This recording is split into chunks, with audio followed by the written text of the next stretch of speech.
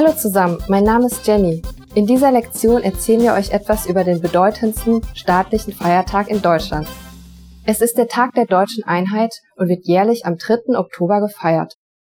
Vor dem Mauerfall war Deutschland in 2 Staaten geteilt: die Deutsche Demokratische Republik (DDR) und die BRD, also die Bundesrepublik Deutschland. Seit der Wiedervereinigung im Jahre 1990 sind auch die ostdeutschen Bundesländer wieder ein Teil der Bundesrepublik. Die Berliner Mauer fiel am 9. November 1989. Warum wurde jedoch der 3. Oktober als Tag der Deutschen Einheit festgelegt? Wir verraten euch die Antwort am Ende des Videos.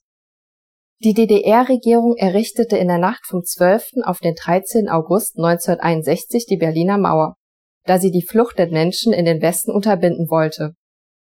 Die Mauer riss Familien, die in Ost- und Westberlin lebten, auseinander und machte einen Besuch zwischen Freunden und Verwandten unmöglich.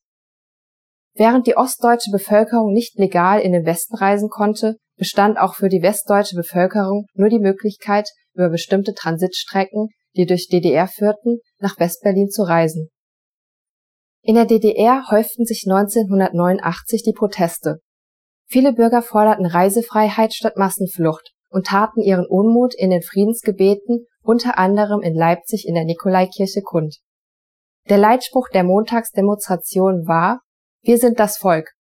Die friedliche Revolution entwickelte sich zu einer Massenbewegung in der gesamten DDR und erhöhte damit den Druck auf die DDR-Regierung, die Mauer am 9. November 1989 zu öffnen. Anlässlich des 3. Oktobers findet jährlich in unterschiedlichen Landeshauptstädten ein Bürgerfest statt, welches auch Ländermeile genannt wird und bei dem Jung und Alt die Wiedervereinigung Deutschlands feiern. Ebenso laden seit einigen Jahren in Berlin Konzerte am Brandenburger Tor und der Straße des 17. Juni zum Besuch ein.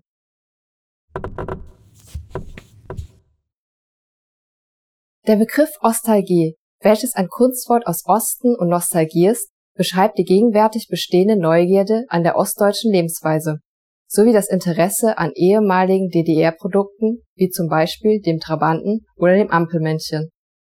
Und nun noch die Antwort auf die Quizfrage von vorhin.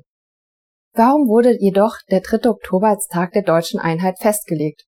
Mit der Unterzeichnung des Einigungsvertrags wurde am 3. Oktober 1990 die Wiedervereinigung vollzogen.